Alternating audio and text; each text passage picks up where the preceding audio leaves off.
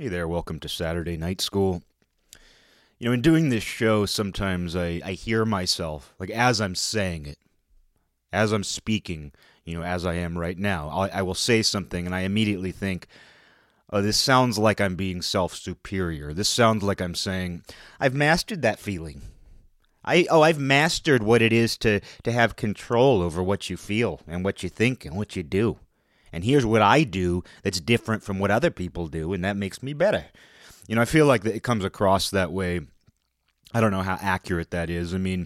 Something I will say, though, is that if I ever seem like I am particularly harsh or judgmental, just imagine the scathing light that I see myself under. And not in a self-hating way. But just think of the scathing light that I see myself under. That's the only way I could put it. And again, it's not a self-hatred thing in the same way that if I ever come across harsh or judgmental about other people or other things, it doesn't even have to be people. It could be just things. That's not coming from a place of hatred or necessarily disgust either. Sometimes, yeah. Sometimes there is disgust. That is something I feel sometimes. I don't really feel hatred. Even though I continually harp on the point that hatred is as natural to us as love. It's as natural to us as every other emotion on the spectrum. And the idea that hatred is some sort of alien, it's some sort of diabolical alien force. That just means you're going to have little to no awareness or control over your inevitable hatred. So I would never try to claim that I don't hate. I don't hate nothing. I hate some things, but I'm aware of it. And I try to understand why that is.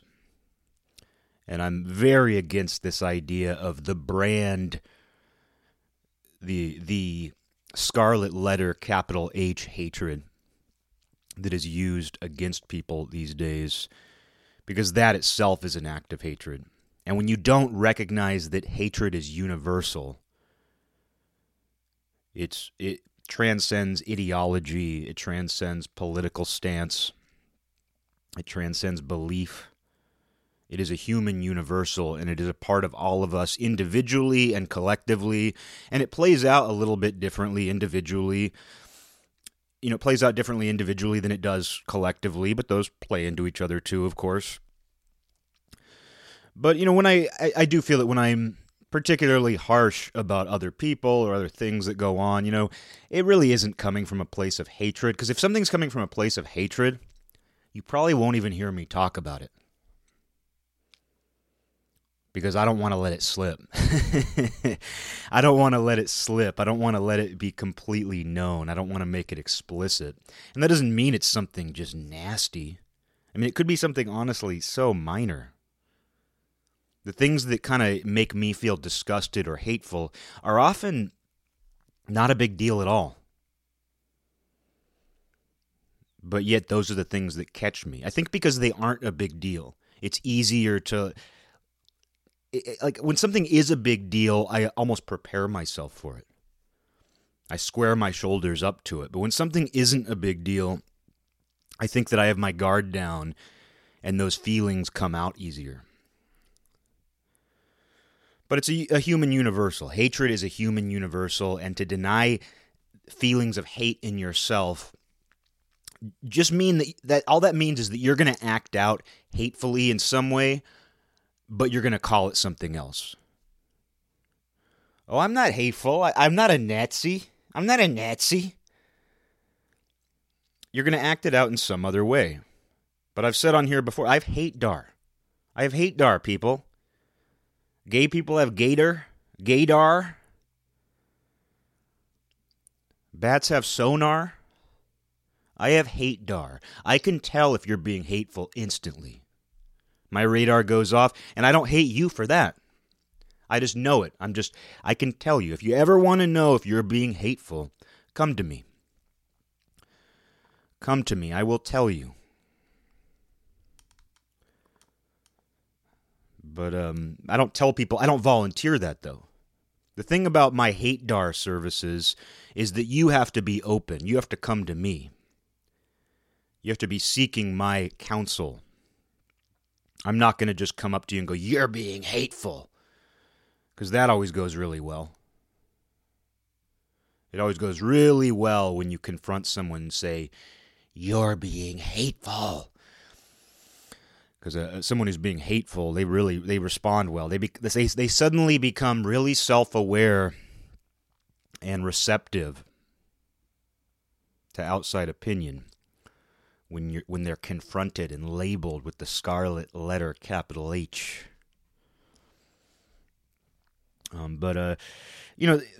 All that said, though, I'm prone to certain petty feelings. And when it comes to the 7 deadly sins, I've thought about this, and I do know that my 7 deadly sin, my sin, I'm sure I fall into all of them. I think we all experience all of the 7 deadly sins. It's not like you only have one. But there is an idea out there that there's one that is particularly strong, and for me that's pride. I'm proud of what I do. I have a certain pride, and I recognize, I try to hold it back. Not that I feel the need to, stand up I don't need to climb up on a podium with my hands on my hips. But at the same time, I'm just aware of that. I'm aware of the fact that I have to reel in my own pride. And that's not narcissism, it's not ego. I mean, it is ego, but, it's not some... When I say that, my 7 deadly sin is pride, it's not like it's some out-of-control narcissistic personality disorder. I'm just aware of the fact that I like what I do, and I like who I am. That said, though, like I said earlier, I do see myself under a scathing light. And so if it ever comes across like I'm being particularly nasty or critical, maybe I am. Maybe I'm going too far. But I don't really use a different standard for other people in the world around me than I use for myself. Or the people I care about, for that matter. Yeah, if you know someone, you're more likely to give them a pass. If you have a long, enduring relationship with somebody, you're more likely to give them a pass than you would a total stranger who does the same thing. But that doesn't change my standards. It doesn't change the fact that if a friend does something that I find highly disagreeable or unethical, it's going to bother me in the same way a stranger does, but the way I handle it would be different. And the same is true for myself, because I've done unethical things. I've done, even though I say I'm prone to pride, PTP, prone to pride, I've done many things I'm not proud of at all. And if your sin is pride, you can imagine how it feels to do things that you're not proud of.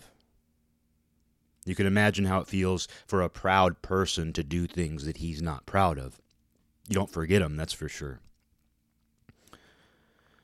But, another thing that I really struggle with, something that I just haven't been able to completely I haven't really been able to wrap my mind around how to do this, is when you feel that something has been taken from you, when someone has taken an idea from you, especially creatively. And, I'm a small-time hood. I'm a small-time hoodlum, so I don't know what it's like to be someone in a position of influence. I'm an obscure character in this world, and it's funny how saying that sounds really grandiose, but it's true. I'm just a nobody, but I have experienced, I guess, what you'd call intellectual theft, creative theft. I have had ideas taken from me before. And whenever you talk about this kind of thing, you run into, you end up sounding like the guy who killed Dimebag Darrell. The guy who killed Dimebag Darrell, well, the guys who killed Dimebag Darrell, there were 2 of them. Their names were Eric Harris and Dylan Klebold. This is why you can't trust history, because you're going to read in history books that there was a school shooting carried out by 2 young men in Colorado in 1999. That never happened.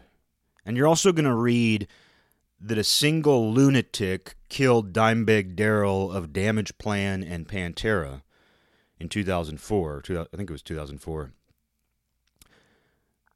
For whatever reason, the powers that be have made those separate events. It was a single event. Eric Harris and Dylan Klebold killed Dimebag Darrell.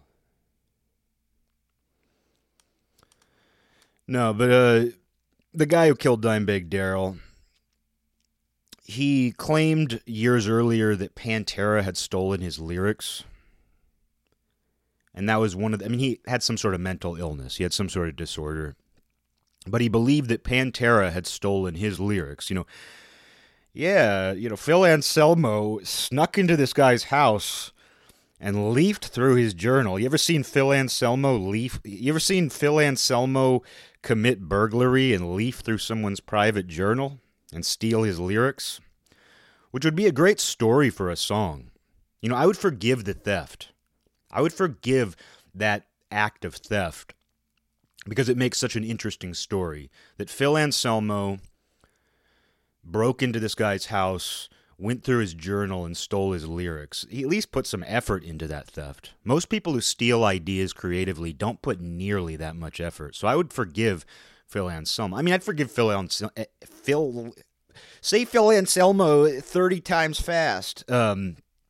I'd forgive Phil Anselmo, just like Batty would. I'd forgive him for just about anything. And I'm not a fanatic. I'm not a Pantera fanatic. Even though it might have been the first tape I ever bought. The first cassette I ever bought was Vulgar Display of Power. And I wasn't even a big Pantera fan. I was like 7 or 8 years old. My sister's friends were all into that stuff, and I thought it was cool. I never bought another Pantera album.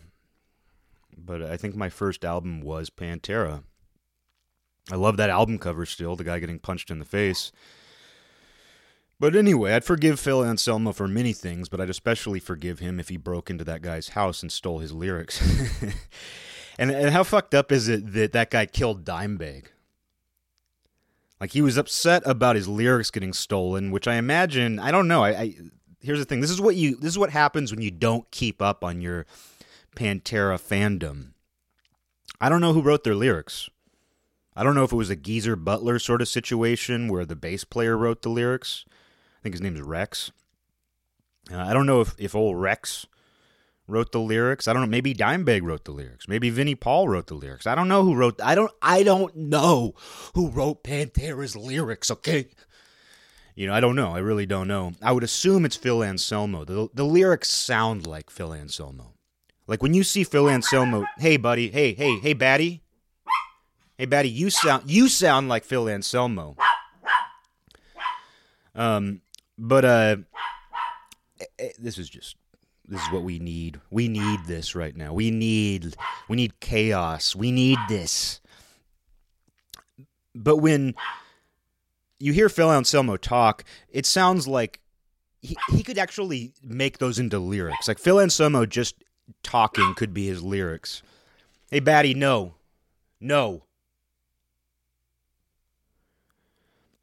He's stealing my lyrics. Batty's stealing my lyrics.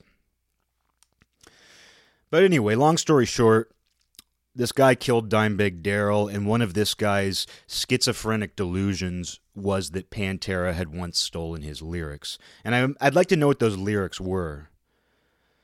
They were probably so simple. They're probably something so simple that you could accuse anybody of stealing them. Walking down the street.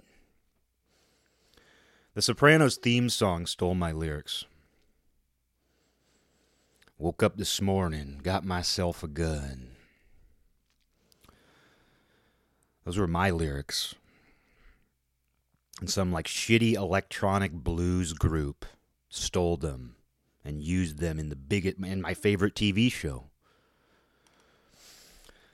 But no, that's a difficult thing. And anytime you talk about somebody taking an idea from you, you sound like that guy who killed Dimebag Darrell. You come across, it's extremely petty and it's not attractive when you talk about that. And there's all kinds of platitudes built in to our society, like imitation is the sincerest form of flattery. And I understand that on an intellectual level. I understand the intellectual idea that imitation is the sincerest form of flattery because somebody liked your idea enough that they wanted to embody it themselves. And that's different than taking inspiration. And I guess this is worth breaking something down. Because inspiration is one thing. And even when you can hear inspiration, you know whether somebody is doing something creative. You know whether they are using it in their own fashion. And usually that goes somewhere. Usually that goes beyond that initial inspiration. And then the other acceptable form of this is when you have a symbiotic relationship to somebody. You know, symbiosis is overlooked. And put that on my headstone. Put that on my headstone when I die. I mean, I want to be cremated. But make me a headstone with no body below it just so that this statement can be there under my name. Symbiosis is overlooked. And symbiosis is not when something is explicitly stated, but when you are close to somebody, maybe you're a collaborator, maybe you're a lifelong friend, and there's a degree, it's like there's an open channel where they can kind of take some things from you. They can't steal your ideas, but they can take things from you and use them in their own way, and there's something acceptable about it because it's almost like your fate is intertwined. If your fate is intertwined with somebody, you have a symbiotic relationship, and if it's a symbiotic creative relationship, and hopefully it transcends creativity, because creativity isn't the be-all, end-all by any means. But if you have a symbiotic relationship, it's acceptable, but still you have to be respectful. You know, if you collaborate with somebody, it's acceptable to do something similar, to take inspiration or influence, direct influence from that person. And I've done that in different ways. I've done that in different ways in my life, and I could tell you exactly who the friend was that I got an idea from. And usually there was a conversation involved. It wasn't just monkey see, monkey do. But usually there's a degree of conversation. And you can tell if you cross a line. And other people know if they're crossing a line too, if they're honest. And sometimes even in a symbiotic relationship, you can cross a line. So it's not like it's just a free-for-all. Oh, this person's my friend. I can steal what I want from them. People do that. People steal a lot from their friends. I mean, when I was growing up, just thinking of pure theft, I had a couple friends who went on a stealing spree. And these people didn't steal from me, but they stole from another kid who was pretty wealthy. And they had been his friends, and, that's typically what you see. You typically see people prey on... It's like how someone will typically abuse someone close to them. Like, yeah, there are people who are assholes who get in fights with strangers, but when you hear about most physical violence, it's domestic. Most murders happen among people who know each other, often well. Familiarity breeds contempt. And growing up, there were a couple examples where people stole from somebody else. And I had other friends I had a friend who was a klepto, and he stole a Discman from me. He went to jail at the end of junior high and early high school and disappeared, and I ran into him later, and we smoked some weed, and he was sitting in the front seat of my car. And then when he left, I noticed my Discman, no CD in it, thank God. Thank God there was no CD in it. But my Discman had been under the front seat of the car, and it was gone. And I'd known him my whole life, and he was a klepto. He had never stolen from me. One time in, I guess, junior high, he was like, oh, I found this Blockbuster card. You know, when you used to go to Blockbuster. You ever heard of renting movies? You ever heard of this thing that we did 80 years ago called renting movies? It's kind of like when Netflix sent DVDs in the mail. You remember that? You remember telephones? You remember when telephones had a cord? You remember when movies had all white casts? Remember how things used to be? But he showed me this Blockbuster card, which all you can do with that, you still have to pay money. Like if you find or steal somebody's Blockbuster card, all that means is that you can rent movies, but you still have to be the one to pay for them. So it's kind of a weird thing to steal. And my friend, he said he found it. And I looked at it, and it was the name of his friend's mom. And he was always over at their apartment. They weren't friends of mine, but I knew their name. They went to school with us, and I knew they were his friends. They were these twins, actually. It was the mother of twins. And he went over there and obviously stole it. Because he stole all the time. He was banned from the downtown grocery store for stealing. He always stole. He later stole my Discman. But these other people I knew who stole, they weren't kleptos.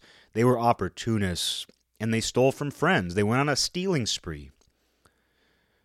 And that's typically what you see is people tend to steal from someone in proximity to them because those are the people whose trust that you have or just who you're in proximity to.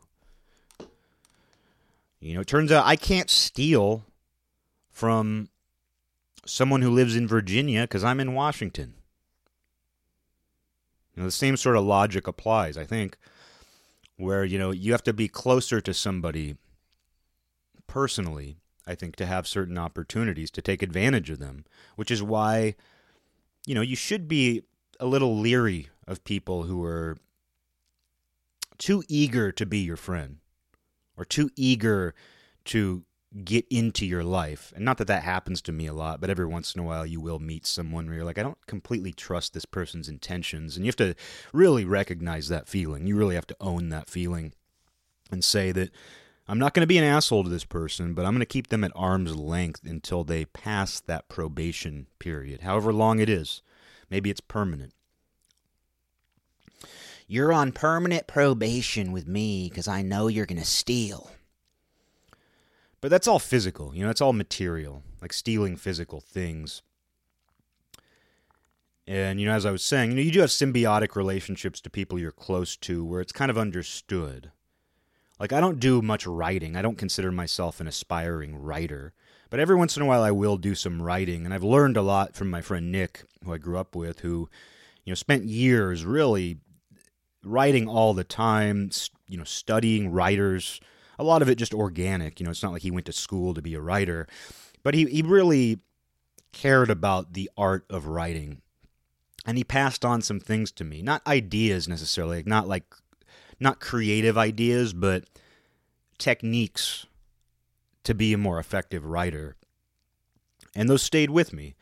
And he passed those along because we have a symbiotic relationship. You know, and he's written things. I remember him writing a short story or two where I was like, oh yeah, this came from something I told him. Not like he stole my idea, but just like there'll be a reference or there'll be an element in the story. Like, for example, he wrote a story once and he used the phrase, just swimming in it. And that was something I used to say. Because I feel like, I mean, when you go out in the world, remember, you're just swimming in it. You know, you don't think of yourself as being in water, but you think about oxygen, you think about this unseen atmosphere that you exist in, and you're just swimming through it, baby. You're just swimming through it. So I said that to him about something a couple times, and we had a laugh, and then he used that in a story. I mean, just a little phrase like that. And I'm cool with that, though, because it's symbiosis. Like, if I had said just swimming in it to an acquaintance, somebody that I didn't feel like I had a symbiotic relationship to, I'd be a little bothered. And that has happened to me. It tends to happen often with language, actually. And that relates to something that happened recently, which I won't get specific about.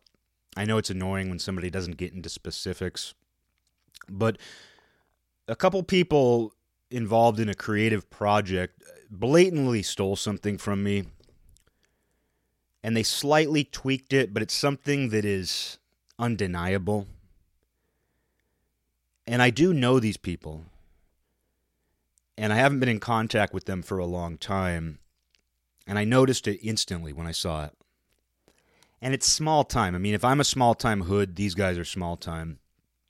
I don't know if they deserve to get called hoods, but they're small time too. So we're talking about a small time world here. But I saw it and I was just like, come on. You know, what are you thinking? And I recognize that there's something, I mean, as much as musicians get put on a pedestal, they are some of the biggest thieves.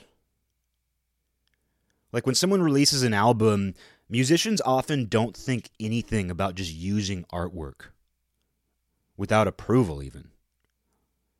If they just find a copy of art that they like, they will often just use it without approval. And it's happened time and time again. I mean, I was just talking to a friend last night. There's this popular electronic group from years ago that I think they were popular in the early, mid-2000s, and I don't even know what they sound like. I've never heard them, but the only reason I know them at all is because they used Trevor Brown art. And I'm not even a Trevor Brown fan. I don't have a problem with him, but his art never appealed to me personally. But I'm very familiar with it.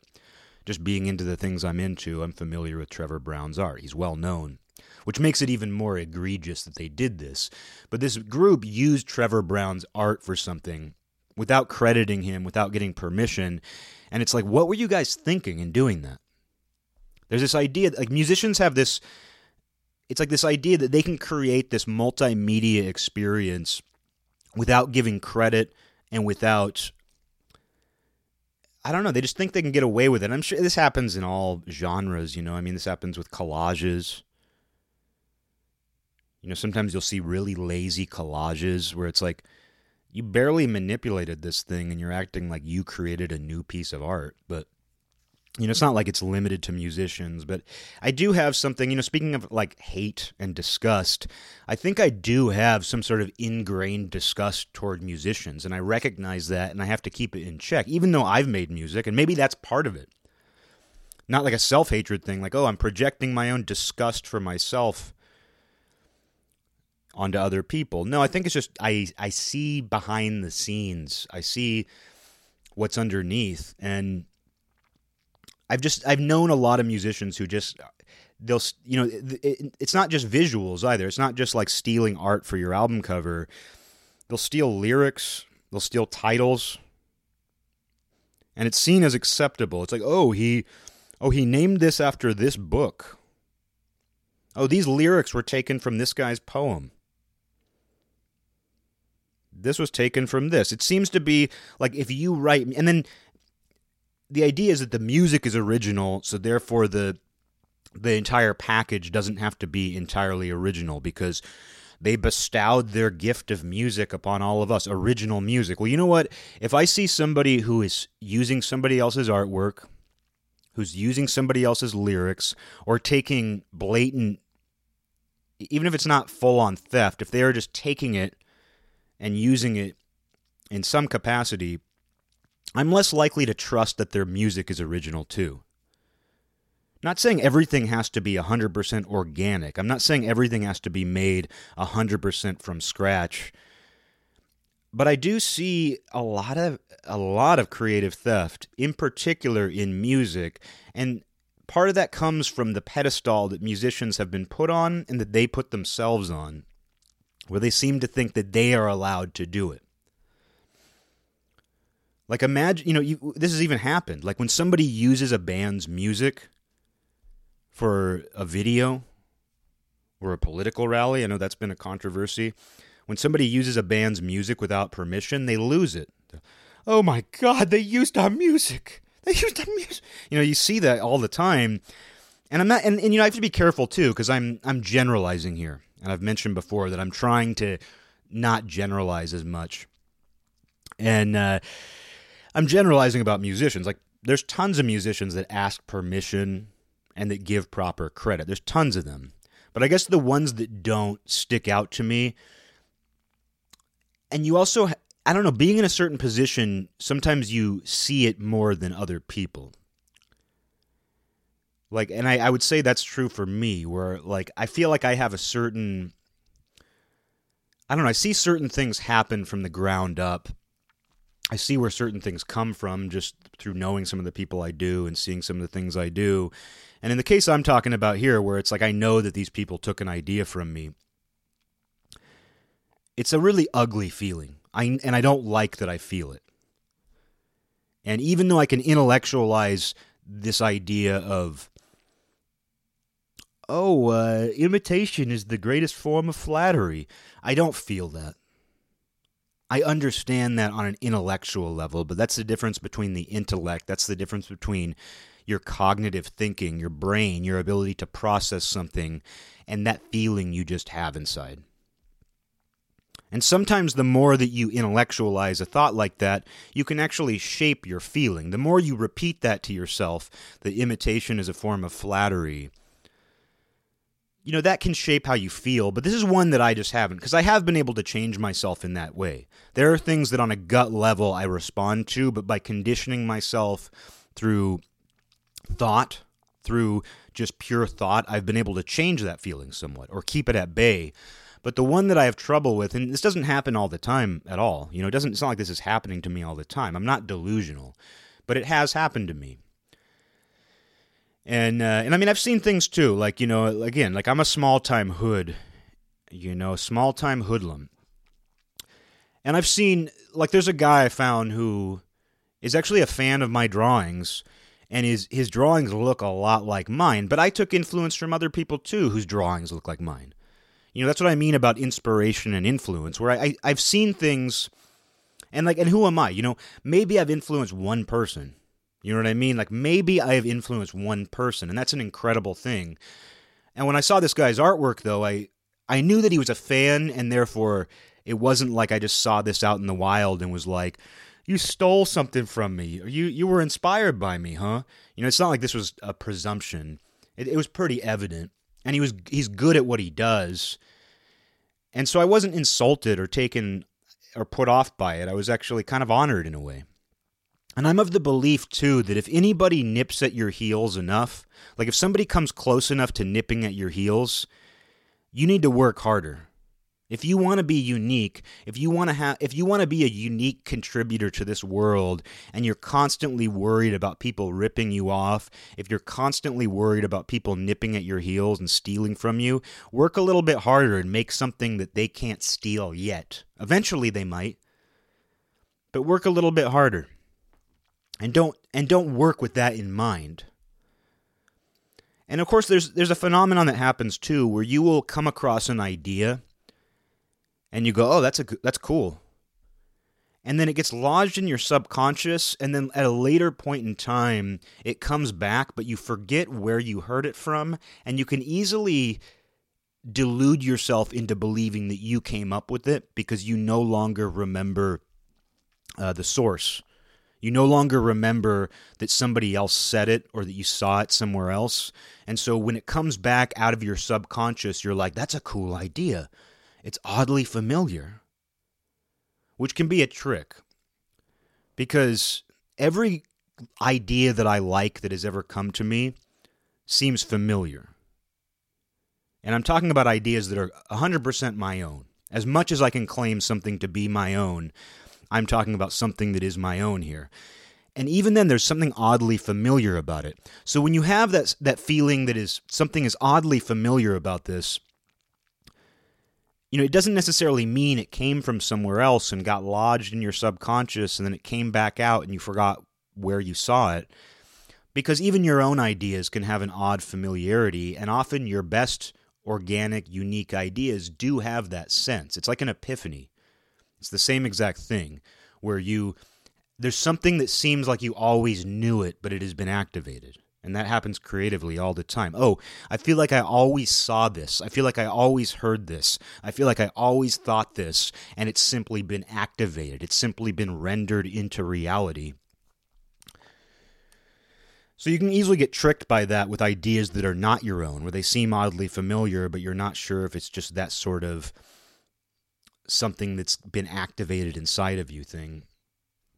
But every once in a while you come across something where you just know it was taken from you. And if you haven't had this happen to you, I'm surprised. I'm surprised if somebody has gone through life and not had somebody take something from them, and to not have had some sort of petty response to it, even if it's totally inside. Because I keep this stuff inside. I might share it with a confidant who understands, that kind of thing. But I keep it for the most part inside because it is such an ugly feeling. And it's not just an ugly feeling, it's such an ugly expression to say, you took something from me. if it's blatant intellectual theft and somebody's profiting from it, but when it's all small time, when we're all just a bunch of little bubbles floating around, it's especially ugly to confront the issue. You just have to let it go and hope that the scale tips in your favor, I guess. Not even that, not even scale tipping in your favor. You just hope things balance out. It's not even about your favor. You just hope the scale balances out. And in this case, in this particular case, my idea already exists. Like the idea that I came up with is already out in the world, hence these people having seen it. Because it's another thing. This is how you know you're insane, is if you think somebody stole something from you that they never even saw. Like you never even put it out into the world and you're thinking somebody stole it from you. You never expressed it to them and you think they took it. That's how you know you're delusional. That's how you know you're the guy who killed Dimebag Darrell. Because that guy, like, the idea that Pantera, like, leafed through his journal, his diary where he wrote lyrics, that's delusional. But when you've already put something out into the world or expressed it in some way, and then somebody who's peripherally connected to you uses it, well, then you have an idea. And it might have been done unconsciously. I'm willing to give people the benefit of the doubt. But that doesn't mean I forgive, because this does bring out my pettiness, and this is something that my closest friends and I all have in common. We are all petty when we feel that something has been taken from us. And, I'm aware of, and like I said, like I use ideas from friends. I've been influenced by friends. The way I play guitar has been influenced by a certain friend. And he knows it. He didn't teach me everything. I'm not just mimicking him. I'm not as good as him. But he knows that he activated something. He didn't sit down and say, here's what you do. But he knows that he activated something in me. In several people, a couple people. And I'm all too happy to credit him with that. Not credit him with my ideas, but just to credit him with some sort of activation, some sort of inspiration. I would say he was a wind that pushed me in a certain direction, my friend Miles. But again, there was a sense of familiarity where it was like, oh, this is something that I've always kind of had. This is something that I've always been kind of like somehow aware of, but you activated it. And you don't even need to say that to somebody. It's not like I have conversations where I say, oh, you activated this. And thank you for activating me. Who the hell talks like that? I'm just trying to explain it here. Because if you have a symbiotic friendship, symbiotic relationship, you don't have to say all these things. There's an understanding. There's a shared fate. There is a shared fate in that. But when somebody who you don't have a symbiotic relationship does something, it's hard not to feel petty. And like I was saying, the people I'm closest to in life, I don't think any of us have a good handle on this. I don't think any of my closest friends and with their own different things going on. Because I'm talking about everybody I know, I feel like has a hard time with this. Which just tells you something about the platitude, imitation is the sincerest form of flattery. I almost feel like that phrase was created by an imitator. I almost feel like the phrase, that was, some imitator came up with that to justify the fact that they steal things. And, it's funny too, I was doing a Wikipedia dive the other night, reading about shit that I don't even care about, which is pretty typical of Wikipedia, late night Wikipedia reading. And I was reading about some band. I'm trying to remember who it was. I don't want to accuse a band, because I was reading about just some like British rock bands from the 70s, and I was reading about one of them, and in the biographical section, it was talking about how they were playing a certain style of music, and the whole band went to go see another band. I want to say they went to go see T-Rex or something like that, and after the show, they were like, "We're going to do that now." The band just said that as a group. And, I'd like to believe maybe one of the band members in the back of his mind was like, oh, man, I don't think we should just do that. But the band got together and they were just like, we're going to do what they're doing. And they probably mutated. Like, they probably ended up doing something somewhat unique. I mean, it probably wasn't as literal as that, but that's how it was explained in the thing I was reading. They literally just saw this band and said, we're going to do that now. Monkey see, monkey do. At least later, at some point they credited it. At least they admitted that, because a lot of people are unwilling to admit that. Which is another reason why you can't confront people about these things, unless it's blatant, like I said, unless it's like a blatant copyright infringement. Like if somebody was using, like if I found out that somebody was using a drawing of mine as their album art without my permission, I mean, I'd show up at their house in a ninja outfit when they were sleeping. You know what I mean? That's how I feel about it. But no, that would be a different issue, because that's blatant theft of something that already exists, that was created by my hand. But if it's, less obvious, if it's something where you just know an idea was taken, it's a little different. But I'm a firm believer in giving credit where it's due, and you don't lose anything by giving credit. Because we are stingy people, and we think that giving credit is somehow losing something. And if you think that giving credit where it's due is taking something away from you, or that you are losing something, you're stingy, you're dishonest, and you don't understand the infinite resource that is available to you. It's like somebody who thinks that being kind is a finite resource. And if, I've been kind to 2 people today, I've run out of kindness. Because I can tell you that hatred is not a finite resource either. None of these things are finite resources. So if you, because certainly, like I know that negative feelings, I know that hatred, I know that disgust is not a finite resource, it's not a finite resource, because when you open that channel, when you start ranting and raving, when you're like, I'm just going to vent. This is like such a common experience. Like I remember with coworkers who were my friends, like when we were upset about our jobs and the boss and this and that, we would justify what we were doing by saying, oh, we're just venting. But you never close that vent. Once you open that vent, you just keep going because it's attractive. And you never run out of things to say. You never run out of disgust. It's infinite. And so it's good to vent, but you have to remember that if you open that vent, you have to close it, because it's not going to close itself, and there's an infinite amount of stuff that comes out of that vent when you are venting. But the same is true in a good sense, where, when you open that vent to vent good things, which you should do, good things should be a form of venting as well. It shouldn't be excessive. It shouldn't be unnatural, but when you are feeling good, it is completely acceptable to vent in that way. Let me tell you how I feel good. Let me tell you about something good that happened. Some people don't want to hear that, but, it's good to vent good things. It's good to vent good things. And so these things are finite resources, and the same is true for giving credit. Giving credit, giving acknowledgement, is infinite. You can keep doing it as long as there are things to credit. And when you've come up with a really good idea because you don't even feel like you can take credit yourself. But not that you can give credit to somebody else, not that you took it from somebody else, but I know that the things that I'm most proud of, I wouldn't be able to really say that I did it even though I did. Anything creative I've ever done, anything creative I've ever done that I truly feel strong about, I don't entirely feel like I can take credit for it. Not just because it may have taken inspiration, there may have been some idea planted in my head. Not even that. It's just simply that it just feels like it came through me. And it feels somehow dishonest. And this sounds like some cliche, pretentious artist thing where it's like, I'm just a conduit.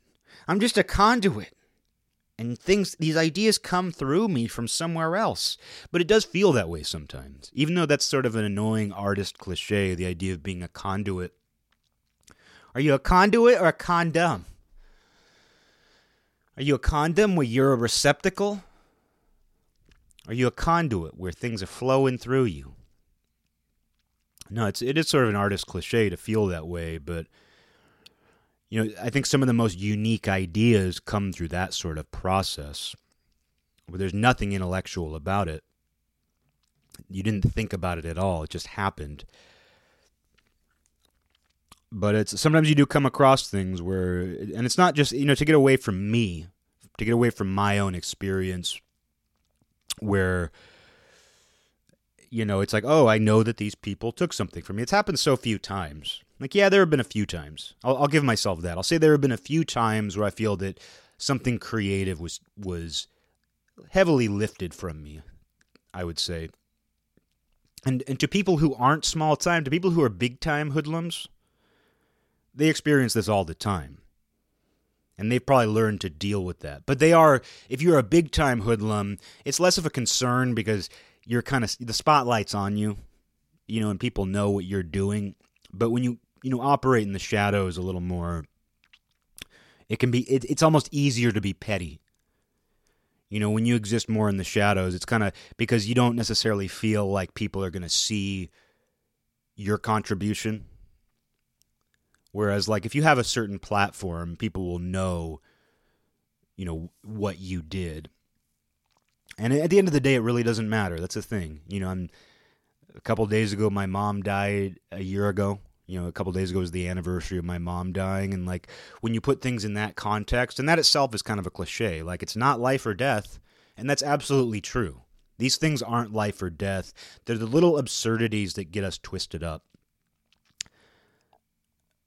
But I have to be honest with myself and say that I can't completely shake that feeling when it happens. And I notice it with other things too. Like I was saying, to get away from me, I'll see it in other things. Like, I will see people in certain niche circles do something, and I'm like, oh, they're pretty much making an exact copy of what this other person did. How can they feel okay with that? Is the desire to express yourself, to make a name for yourself, so strong that you're willing to lift an aesthetic, a sound, an identity from somebody else? And the answer to that is yes. We know that that's true in the way that we simply live our lives. We see that people do it with their own personal identities. People who aren't artists, people who aren't creative, people who don't come up with ideas. There are people who simply do that in the way they dress, in the way they talk, in what they're interested in. So we can see where this is part of everything. And that petty emotion is part of everything too. I mean, you'll hear it in a hallway. Walking through high school, I got my hair cut like this, and then do you see a week later Brian got his hair cut just like mine? And you want to look at that person and say, well, where did you see the haircut? Did you come up with your haircut? Did you invent that haircut? Did you see somebody else? Did you go into the city and see some cool dude with that haircut? Are you just doing what Brian did to you, Mike? Are you just doing what Brian did to you, Mike? Who'd you do that to? But sometimes people are iconoclastic. Sometimes people do come up with their own ideas. Not everybody is just taking something, because that's another one of those sayings. It's another one of those platitudes where it's like everybody, there's nothing new under the sun, as the Bible says, which I believe in. But just because there's nothing new under the sun doesn't mean there aren't unique configurations that haven't been completely used. It's not like there aren't unique configurations that you can come up with, even though the components aren't completely new. And everything has to start with somebody. And chances are that person doesn't feel like taking full credit because they feel like it just kind of came to them or came through them. So that's an interesting thing about it sometimes, where the most iconoclastic person, the most unique person doesn't even want to take credit because they don't even feel that it just kind of happened, and that's an interesting thing about it too. And, it's a jewel. A lot of this comes down to the endless pursuit of jewels, because it's not just that you are seeking jewels that are external to you. You want to create jewels. And when you feel that you've created a jewel and somebody else turns around and says, like, I created that jewel, there's something that, just a primal, visceral feeling that you get. But you have to have restraint, because you don't want to express that pettiness, even though I feel that pettiness. And it's really the one thing, maybe not the only thing, but it's the single one thing that I'm most aware of, that I wish that I could find. And I have moments. I have moments where I reconcile that About 3 years ago, a good friend of mine, we were out. I was with a couple friends, and one of them was like, "Oh, this guy ripped off your artwork." And I looked at what he showed me, and I was like, I don't even see it. And I also don't even care. And in that moment, I knew that I had made progress because I actually didn't see it. I truly did not see the similarities. But two of my friends seemed to think so. And this is another example of somebody who had some sort of peripheral. Like, this is a person who was definitely aware of me.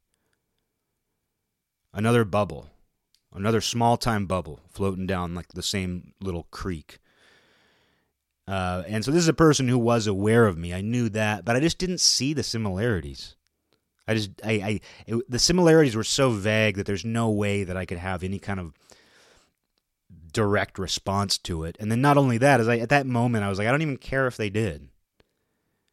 And I knew I'd made progress because years earlier, I would have found an excuse to feel upset. Years earlier, I would have found an excuse to be mad anyway. But I did feel like I had made progress. But since then, I mean, as I'm talking about right now with this recent thing, I don't have control over that. I don't have total control over that. Maybe someday I will. If this is my one thing, if this is my one lesson that I have to wrestle with, that's okay. You know, I had an experience. I mean, a lot of people, like I said, it doesn't even have to be creative. It doesn't have to be something that happened in some niche. Bubbles floating down the creek. We're just a bunch of bubbles floating down the creek. Somebody's going to steal that. Somebody's going to steal that idea. Somebody's going to write a poem called Bubbles Floating Down the Creek. We're all small-time hoodlums, bubbles floating down a creek.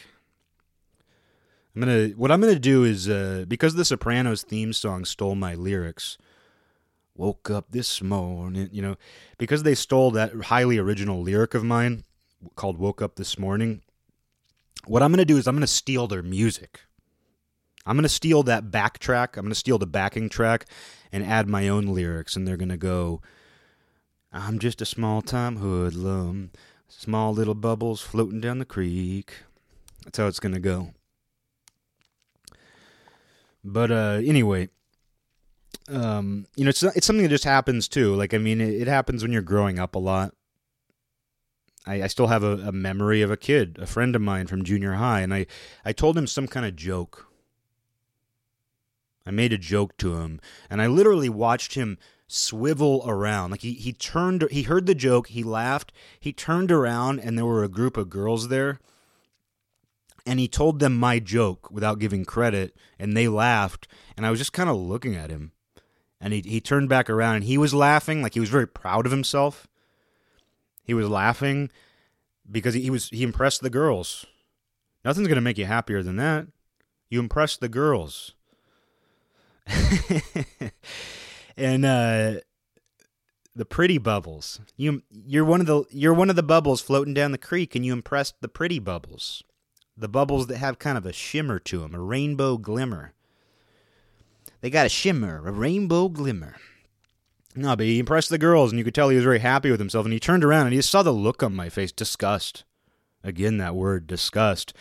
And he kind of like, his smile dropped, and then he turned back around to the girls, and he goes, oh, Eric told me that. But it was too late.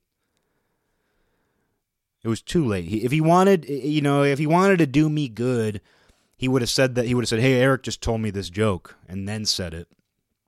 But by the time he gave me credit after he saw the look on my face, it was too late. Like, they weren't listening, you know. Not that it matters. Obviously, I never forgot it. And I've done that to other people. You know, I think about, when I met my friend Miles, we were talking about mental illness. And we were talking about how some people invent mental illness in their life. Yeah, there are some people who do have a legitimate mental illness they can't control. But sometimes it's the product of somebody getting creative. Like, they're trying to find a creative way to deal with their human pain. And I've known people like this. I've known people who are legitimately crazy, but I've also known a couple people. I've been close to a couple people. Maybe I am one of these people who kind of invents an issue. They find a creative way of inventing an issue that seems diagnosable. But it's just sort of this exercise they're doing. And I remember Miles put it very succinctly when we were talking about this way back when, and he said, I think a lot of mentally ill people are just smart and depressed. They're depressed people who are too smart for their own good, and they're inventing a creative way of dealing with that. They're expressing that in a creative way because they're smart. He didn't say that part, but he just said he thinks they're smart and depressed, and I was like, yes. And another friend of mine came down to visit, and we went over to Miles' house, and we were talking about this same subject, because, we've been talking about this forever. And I said that out loud. We were stoned, maybe drinking, and I said, well, actually, the friend that I brought down had actually been diagnosed with something, and he was on lithium and some other weird stuff, and we were just talking about mental health and all these things. We were having a conversation about mental health. We were talking about crazy people, okay? And not crazy people who pretend they're crazy. And I made that comment. I said, I think some of these people are just smart and depressed. And then I immediately made eye contact with Miles because I realized what I had done. And he had that same, he didn't have a look of disgust. He had a look of, what are you doing? Because there is a symbiotic relationship there. So there's forgiveness in that. But he was looking at me. The second I said it, I knew. Because it was an example of what I'm talking about, where he embedded that in my subconscious and it came back out. And as it was coming out, I wasn't thinking about where I heard it from. And so in that moment, I thought it was mine. But he knew, and then the second I said it, I knew. And the look on his face told me everything I needed to know. And that's small. It's like, that's not a big deal. In a conversation with friends, this wasn't being recorded. This wasn't intended for posterity. He knows that I don't go around and outside of his presence using things he said without giving him credit. But it was a moment where I was like, oh yeah, I just ripped that out. I ripped that off. And I was caught in the act. So it's not that I don't do this. It's not that this isn't something that I haven't done in my own way. Nobody's perfect. Everybody's prone to this. Which is why I'm so aware of it. I think this is why I'm so aware of it, is because everybody's prone to this. But you have to watch yourself. You have to keep an eye on yourself. Everybody's keeping an eye on each other. Keep an eye on yourself. And that just comes back to what I'm saying about at the beginning of the episode, about seeing myself in a harsher light than the light that I see other people under. I see myself in an even harsher light, and that's not a hateful light. It's not self-hatred that makes me see myself that way. It's actually self-care. In the same way that lifting weights, in the same way that working out is a greater form of self-care than sitting on the couch binge-watching and binge-eating ice cream or whatever the hell these people are saying about self-care. Self-care night, fried chicken and ice cream, and binge-watching Netflix. It's like, that's not self-care. You're going to feel like shit. And you need to do that every once in a while. You need to eat shit sometimes. But people have this idea that itself is self-care. Self-care is the balance between all these things. Self-care, though, is pushing yourself. It is working out. Self-care is seeing yourself under a very harsh light. And some people are afraid to do that because they do have self-hatred. But in order to overcome self-hatred, you have to be willing to stare into that bright light. And you have to be willing to see what it shows you. There's certain lights that I don't like to stand in because it becomes readily apparent that I'm balding. But are you going to deny the fact? You're going to deny that? You're going to get a hairpiece? What are you going to do? You have to be willing to stand in that light sometimes. And that's easy to do physically. But when it comes to, seeing what's going on inside of you, keeping an eye on yourself in that way, shining the bright light inside of you, a lot of people are afraid that that's going to cause sort of a never-ending fall through the abyss of self-hatred, when the reality is that you have to do that to get a rein. You have to do that to get a handle on your self-hatred. If you don't see yourself under that light, you're never going to know what's going on. And so I recognize all this in myself. Even though I try to, as a human being, as well as a creative person, but first and foremost a human being,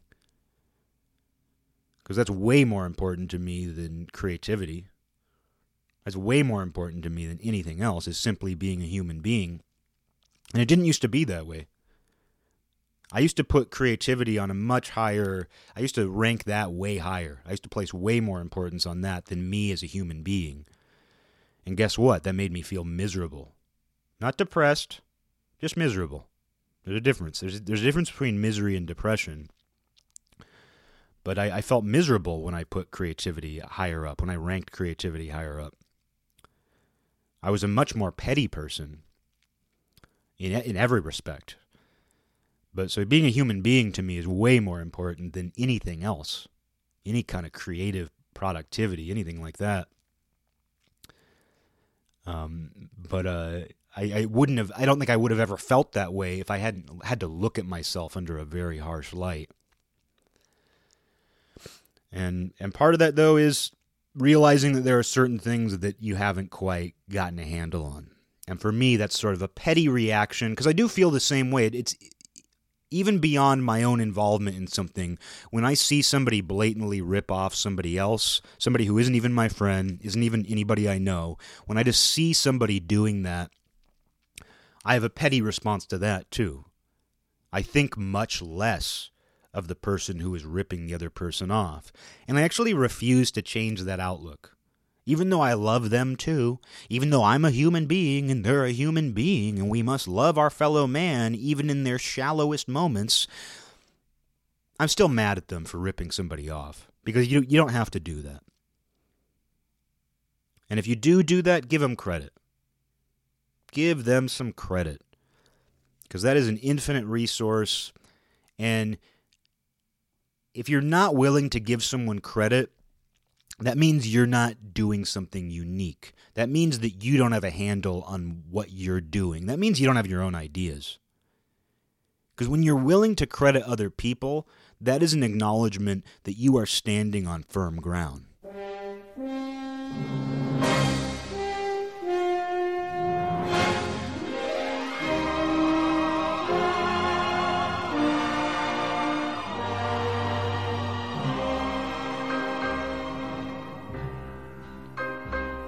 This land is mine. God gave this land to me. This brave, this golden land to me. And when the morning sun reveals her hills and plains, I see a land where children can